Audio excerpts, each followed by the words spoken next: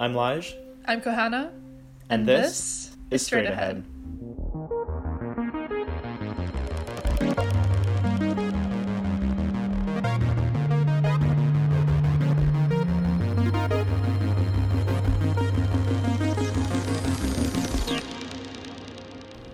Welcome back to another episode of Straight Ahead. Since last episode, we've both had a couple crazy weeks. I've been working non-stop on a really exciting project for Earth Day that I can't wait to share with everyone. And I'm at the point in my film production where I'm starting to see the whole film emerge as one cohesive thing, which has just been so rewarding to see. Today, we'll be interviewing independent animator Amanda Bonaiuto. Amanda, do you want to introduce yourself? Sure, yeah. My name is Amanda. I'm an animator. I mostly work 2D, hand-drawn.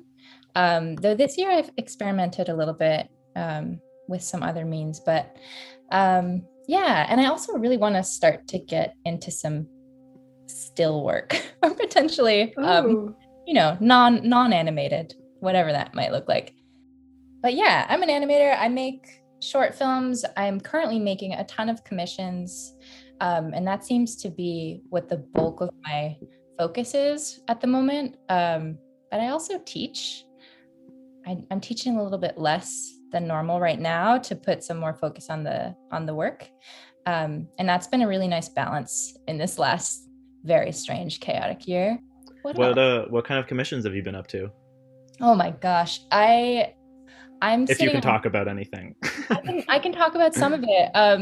I have three finished music videos that are unreleased that are like, there's something going on in the music industry. There's a big thing going on, just sort of like a delay, I think, in vinyl pressing.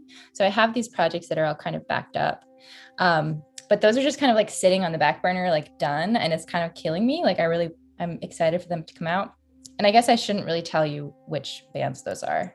We'll let it be a surprise. We can just wait and see. We're gonna wait and see. And then the two projects that I guess I can't tell you about. One of them is like a full-time job. It's like a 10-month contract. Super, super fun. And I can't wait to tell you about it.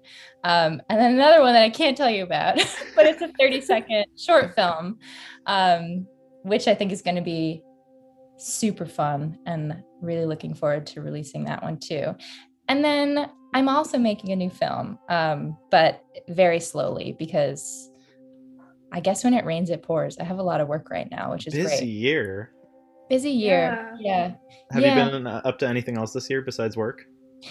Trying to stay healthy. I have like definitely a daily ritual.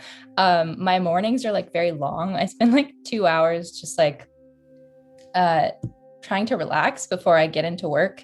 So I'll like take a long walk. I do a lot of journaling in the morning.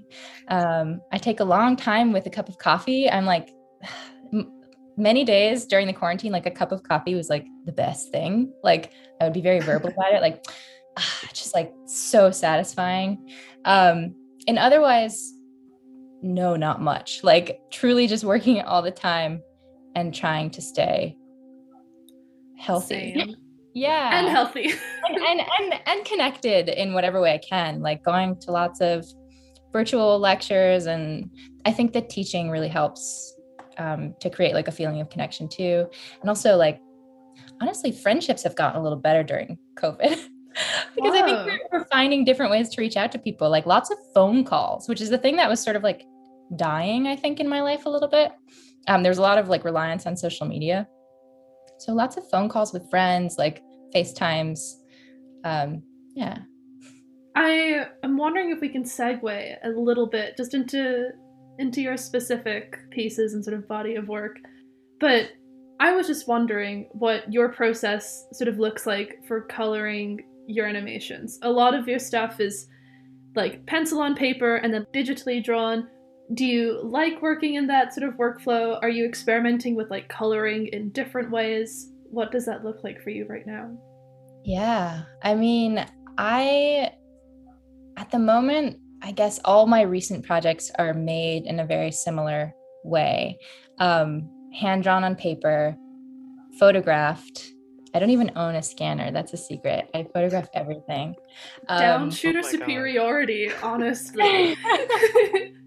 Well, I really appreciate what happens with the lights. Like I never set up my lighting perfectly, so it's always like incorrect.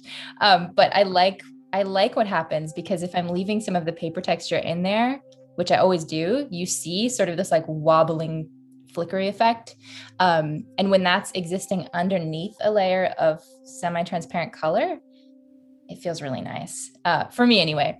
I have a weird relationship to color though. I think when things get too bright, it starts to feel like it's not, like it doesn't work with my lines anymore or something. I don't really know what happens to me psychologically, but I have this sort of comfort zone with color. And so it's always a sort of muted pastel palette. I have like a weird story about color. Tell us. Please. I had this amazing grandmother who she passed away like several years ago. And I just rediscovered this like tote bag that either she gave me or it was given to me after she passed away. But she was like super creative person, not by any means like an artist. She wouldn't have identified as an artist. She had like 7 kids and 5 billion grandkids, but she was super creative, and every part of her life was like just touched in some way by her creativity. Anyway, I found this tote bag, and it's just a normal tote, but she had painted it in these sort of muted colors that were very pastel. And it said like her initials, and then it had symbols and drawings from all these different places she had traveled to. And I looked at this thing and I was like, oh, there's my color palette. Like I literally have my grandmother's color palette, and also I love that so much. possibly her style of drawing. And the handwriting is similar too. I had never made this connection. And I think that's because, it's not like she was making artworks necessarily, but she was making a lot of crafts and a lot of things, just a lot of creative pieces. But I saw that and I was like, I understand something about myself, like far better than I did before. I don't think this color palette comes from nowhere. I think it actually is very specific. Anyway, that's a long tangent on color. But to answer your question about exploring other means of coloring, I'm doing like a lot of hand painted color for my new film, which is called Confetti, which we can talk about at some point. But it's very much a slow production at this point. Hopefully it ramps up a bit in April, but that I plan for it to be all hand painted. But I've also been exploring with just different techniques, some scenes being black and white, so it's very much a process-based film. So we'll see what happens there. And Confetti is your personal film? Yes. Yeah. Wow. With all the work going on, we just have to clarify. Yes, Confetti will be my next personal film. And how long are you planning for that to be? Well, initially it was going to be a longer short. And now I think it's just going to be however long it's going to be. It just needs to say what it needs to say. And at this point, my process for that film is so much about thinking of scenes, animating them, painting them, and then cutting them into a timeline, and just really sort of patchworking a piece together and letting each scene or each shot in a way dictate what's necessary. I'm not storyboarding this film at all. I just have straight ahead. Straight ahead. A lot of the scenes are animated straight ahead. I have kind of just a shot list that's just written, but other than that, very little pre-production in that one, which feels like such a lovely contrast to doing a lot of commission work.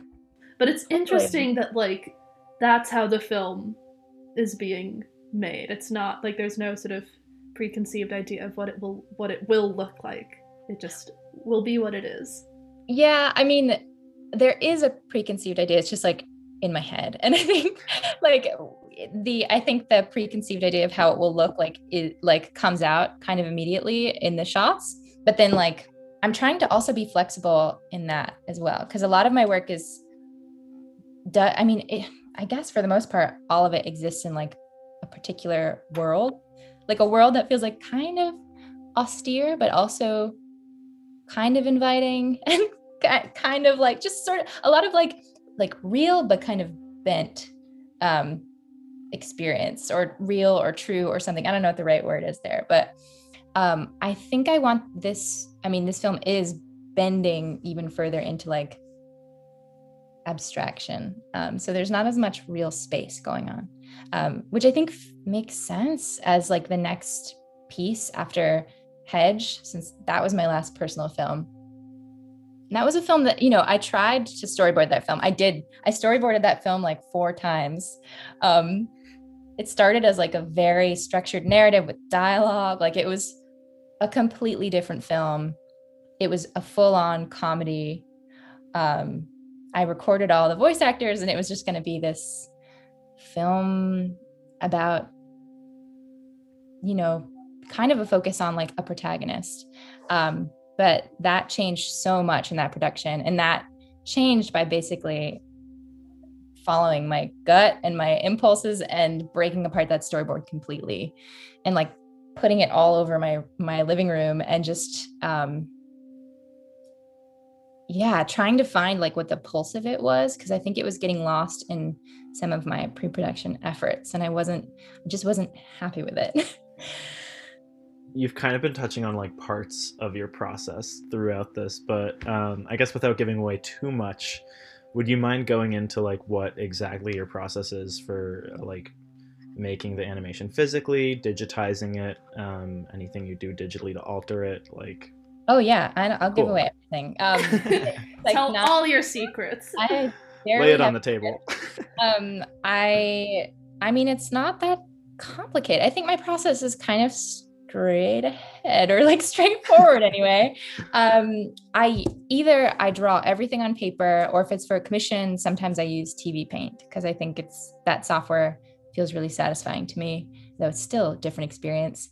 I really love drawing on paper because, I mean, for a lot of reasons, it just feels really nice, but also there's an inherent limitation. I can't actually animate as well on paper as I can if I work digitally, which is maybe a weird thing to say, or like a weird thing to strive for, but I really like the limitation that it places on my work. So if I'm drawing on paper, I will usually shoot like a cluster of shots together all at once, bring them into, I'll shoot them with Dragon Frame, just to be super clear, Dragon Frame on a down shooter. Then I'll bring them into Photoshop and key out all of the background paper. So I leave the paper inside of whatever the subject of the drawing is. And then I do that by using like layer stacks. Got it. And that's like for the texture, right? That's for the texture, which, you know, that's not how that has to be done. I could add a texture later, but I again, like I like that the lighting still remains within the drawing. Definitely. And then I'll do just like a multiply of a color fill on top, so that the color becomes semi-transparent and you can still feel that like warble of the paper and the lights.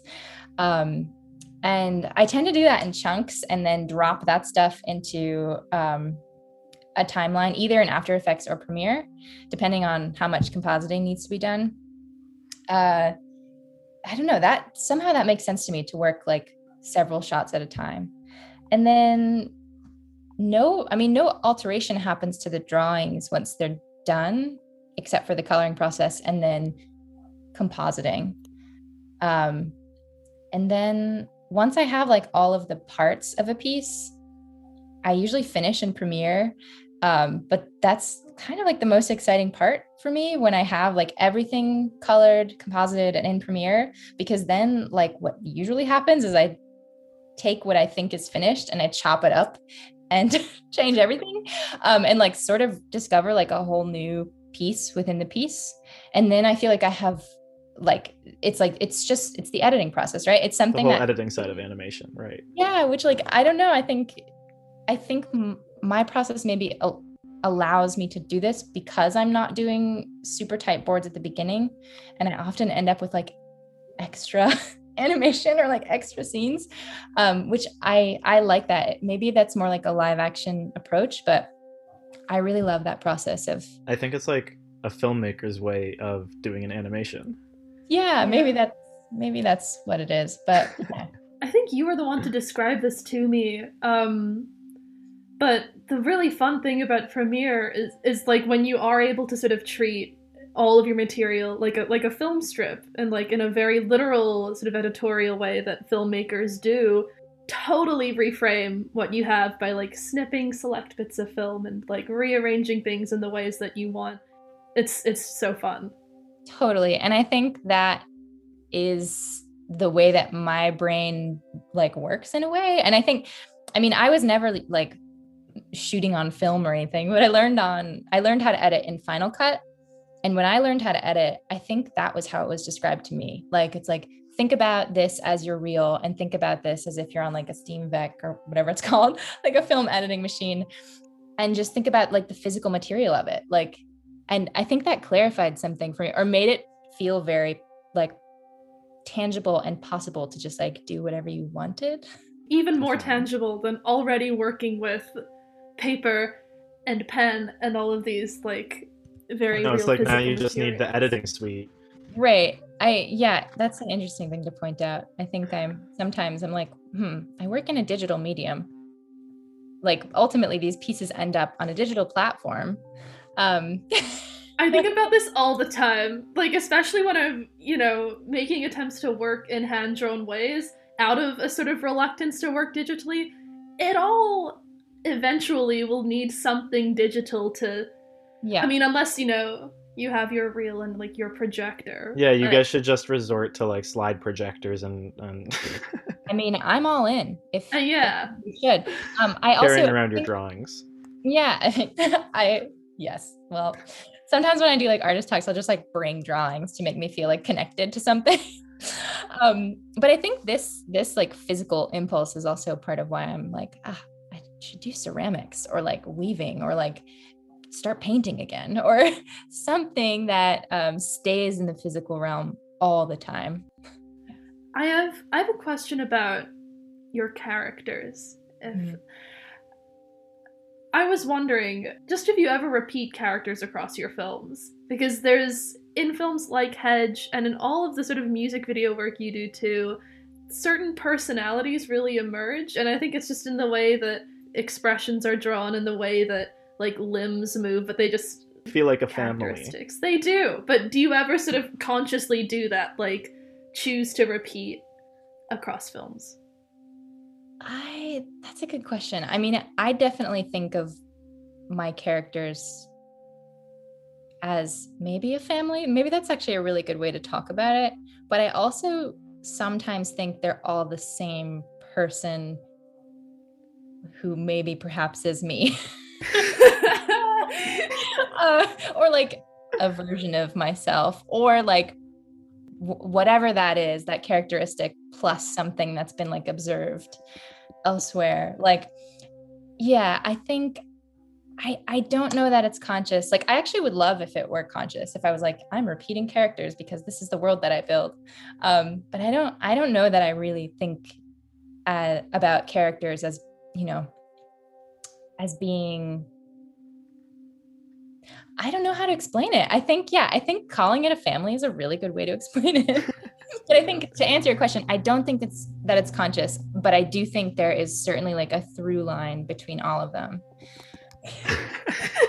So I have a question. If you think that like these characters might be an extension of yourself, like in some regard, and your colors that you use are definitely an extension of yourself and like your grandmother and your family, is there any other aspect of your work that you think like, I mean, obviously it's your work, so you feed into it, but any other ways that you represent yourself in your work that you can think of?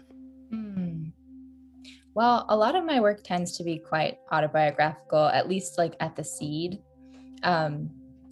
So in that way, I think it hugely represents my experience. Sorry, we're having a cat. We have a cat. At least hugely represents my experience from like a specific point of view, right? Like, this is very distracting. I don't know, like I can give an example.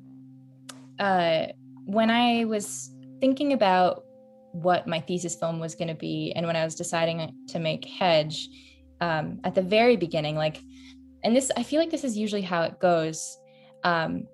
It was really just inspired by a memory from childhood. And, childhood memories are like so abstract and strange and mostly just storytelling ultimately. But the memory was so specific for me, and it was about like mourning a death. And it was, I'll just tell you what the memory was, because I think it did actually find its way into the film. But in 1995, after my father passed away, like a month after he passed away, I was 5 years old, and it was the summertime. So I was like in this plastic kiddie pool on the sidewalk, and I like had to pee or something. So I ran into my house, and just stopped cold in the front door, like just sort of like in the frame. And from that front door, you could see through another doorway into the kitchen. And in there, I could tell there were like a bunch of people in there. It was like a whole bunch of my aunts and my mom, and it was like very somber. And when I was standing in the doorway, I just like paused, and I was like, oh, Daddy just tapped me on the shoulder. And like the room went silent, and every one of those bodies in that room like peeked through the doorway at me, like in sync. Like it, like the memory is like choreography. And also it scared me, but they all like peeked and then like started sobbing. And then I like scampered away and like whatever, like felt really weird and like I had done something wrong or something. But I think just that like impression of a moment, or like that feeling of like energy in a room, like and not energy, like I was like messing around, right? I was like almost like playing a game with myself, like, oh, like Daddy just tapped me on the shoulder. But the way that it affected that crowd of people like stuck with me so hard. And I think like in Hedge, part of that memory and the feeling of that like really came out in these like groups of women who I was calling like aunties, and the way that they move through space and their way of like collectively mourning.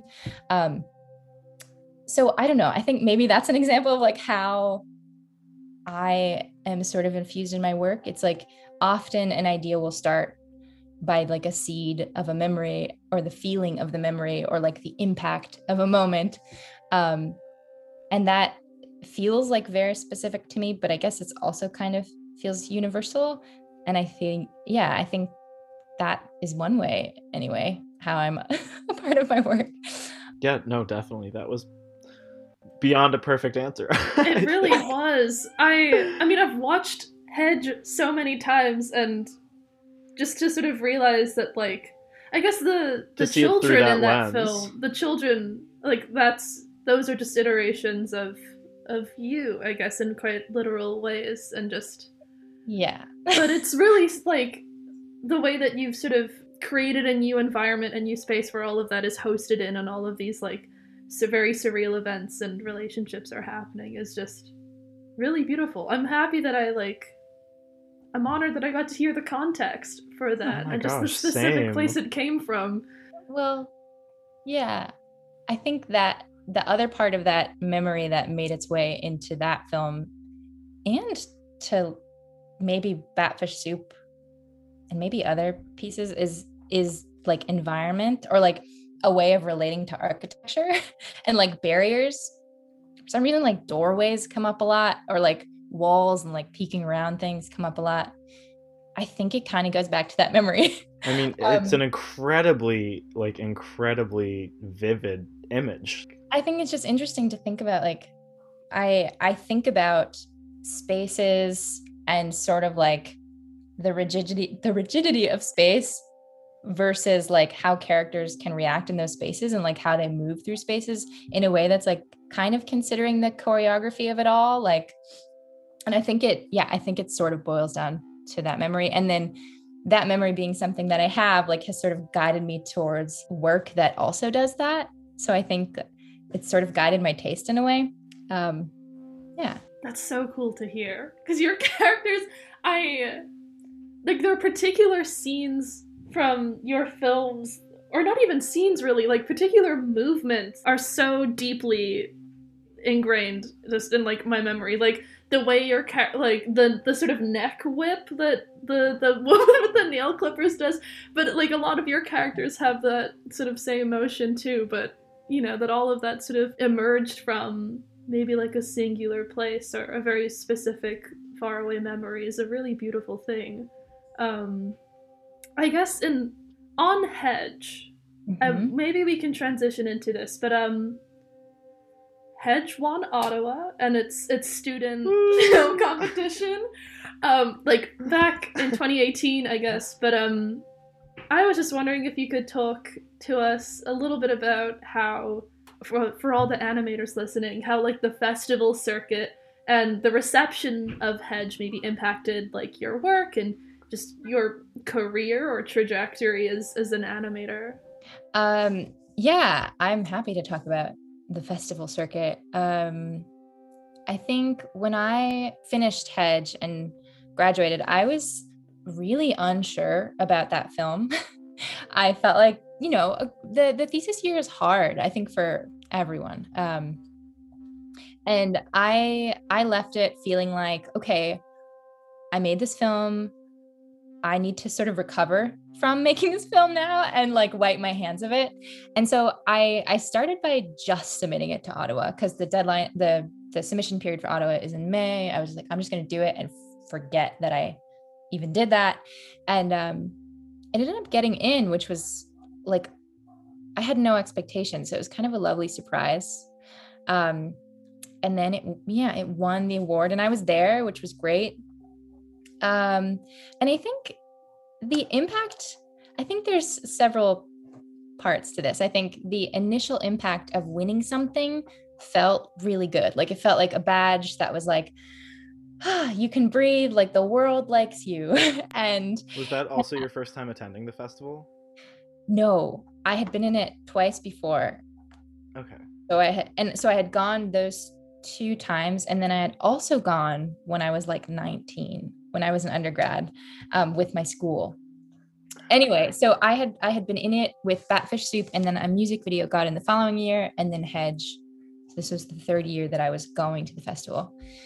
It felt really good.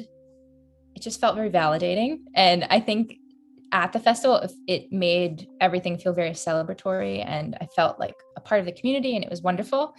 I think ultimately that award sits on my CV as like a good thing to have. I think for professional practice reasons, like for grants, for teaching jobs, for, you know, residencies or just other festivals, because they often do ask like, you know, what festivals have you been in? Have there been any awards, whatever. And I think there are also probably a lot of invisible, you know, things that I'm not aware of, like invisible benefits to winning that award, you know, in terms of like visibility.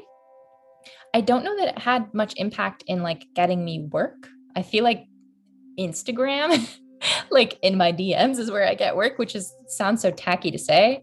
And then just like the random emails.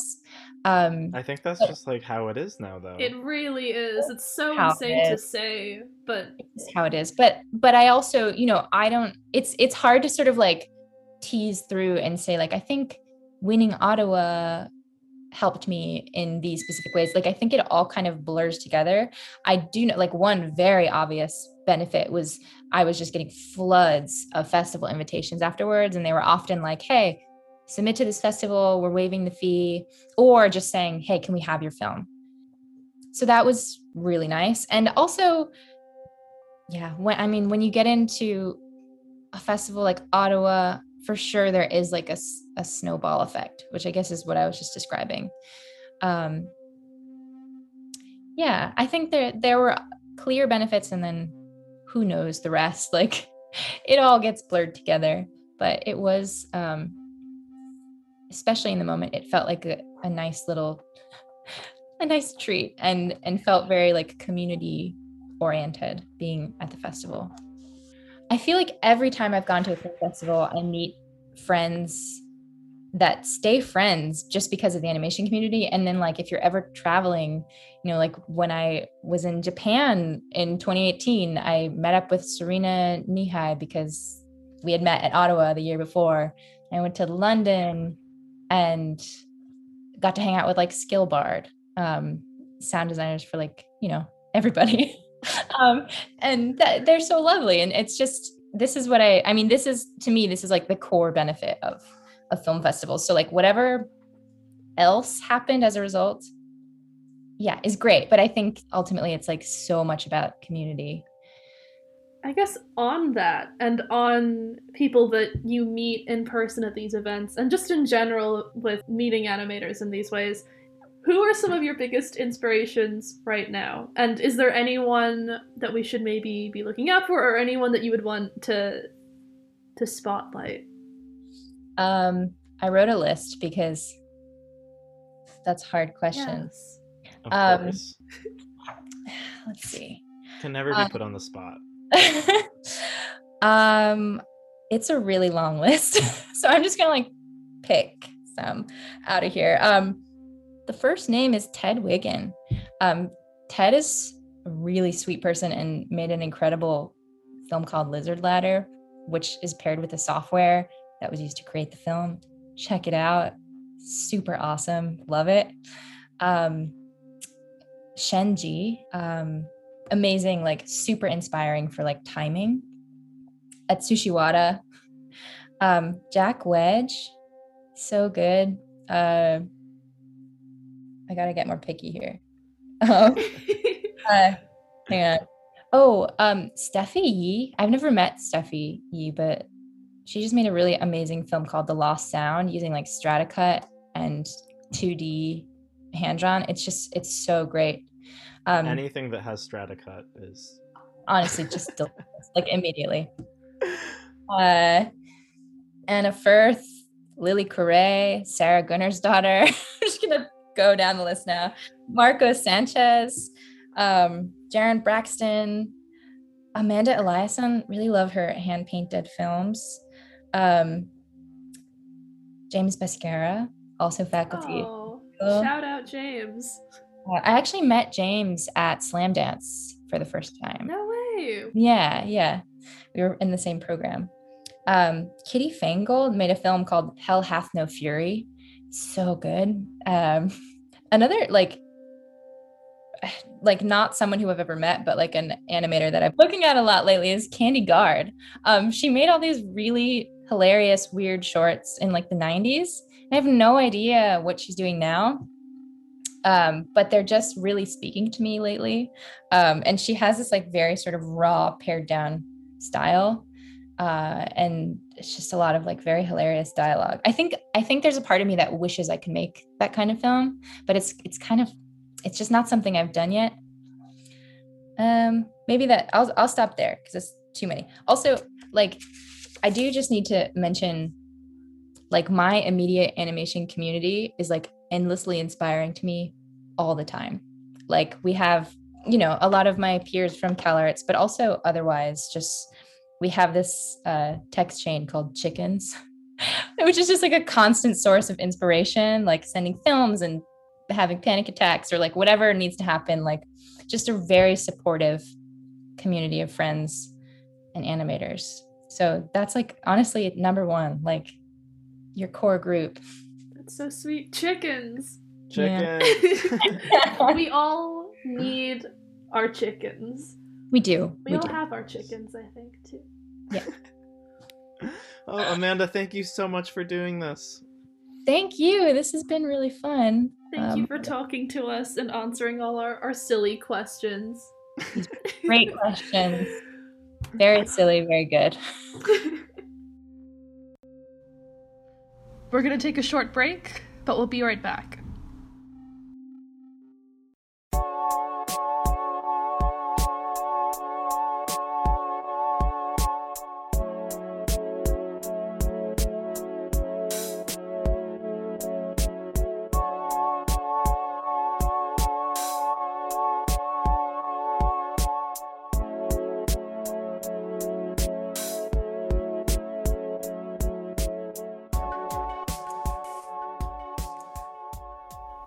Varan is a musician and multimedia artist currently creating and vibing in the metaverse.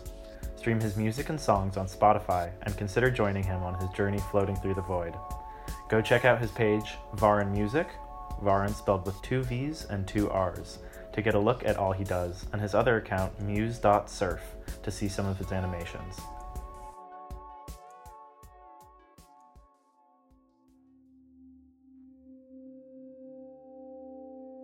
Next episode, 2 Mondays from now, we'll be sitting down with legendary experimental animator and the man responsible for Lijah and I meeting, Jeff Scher. See you next time on Straight Ahead. Perfect.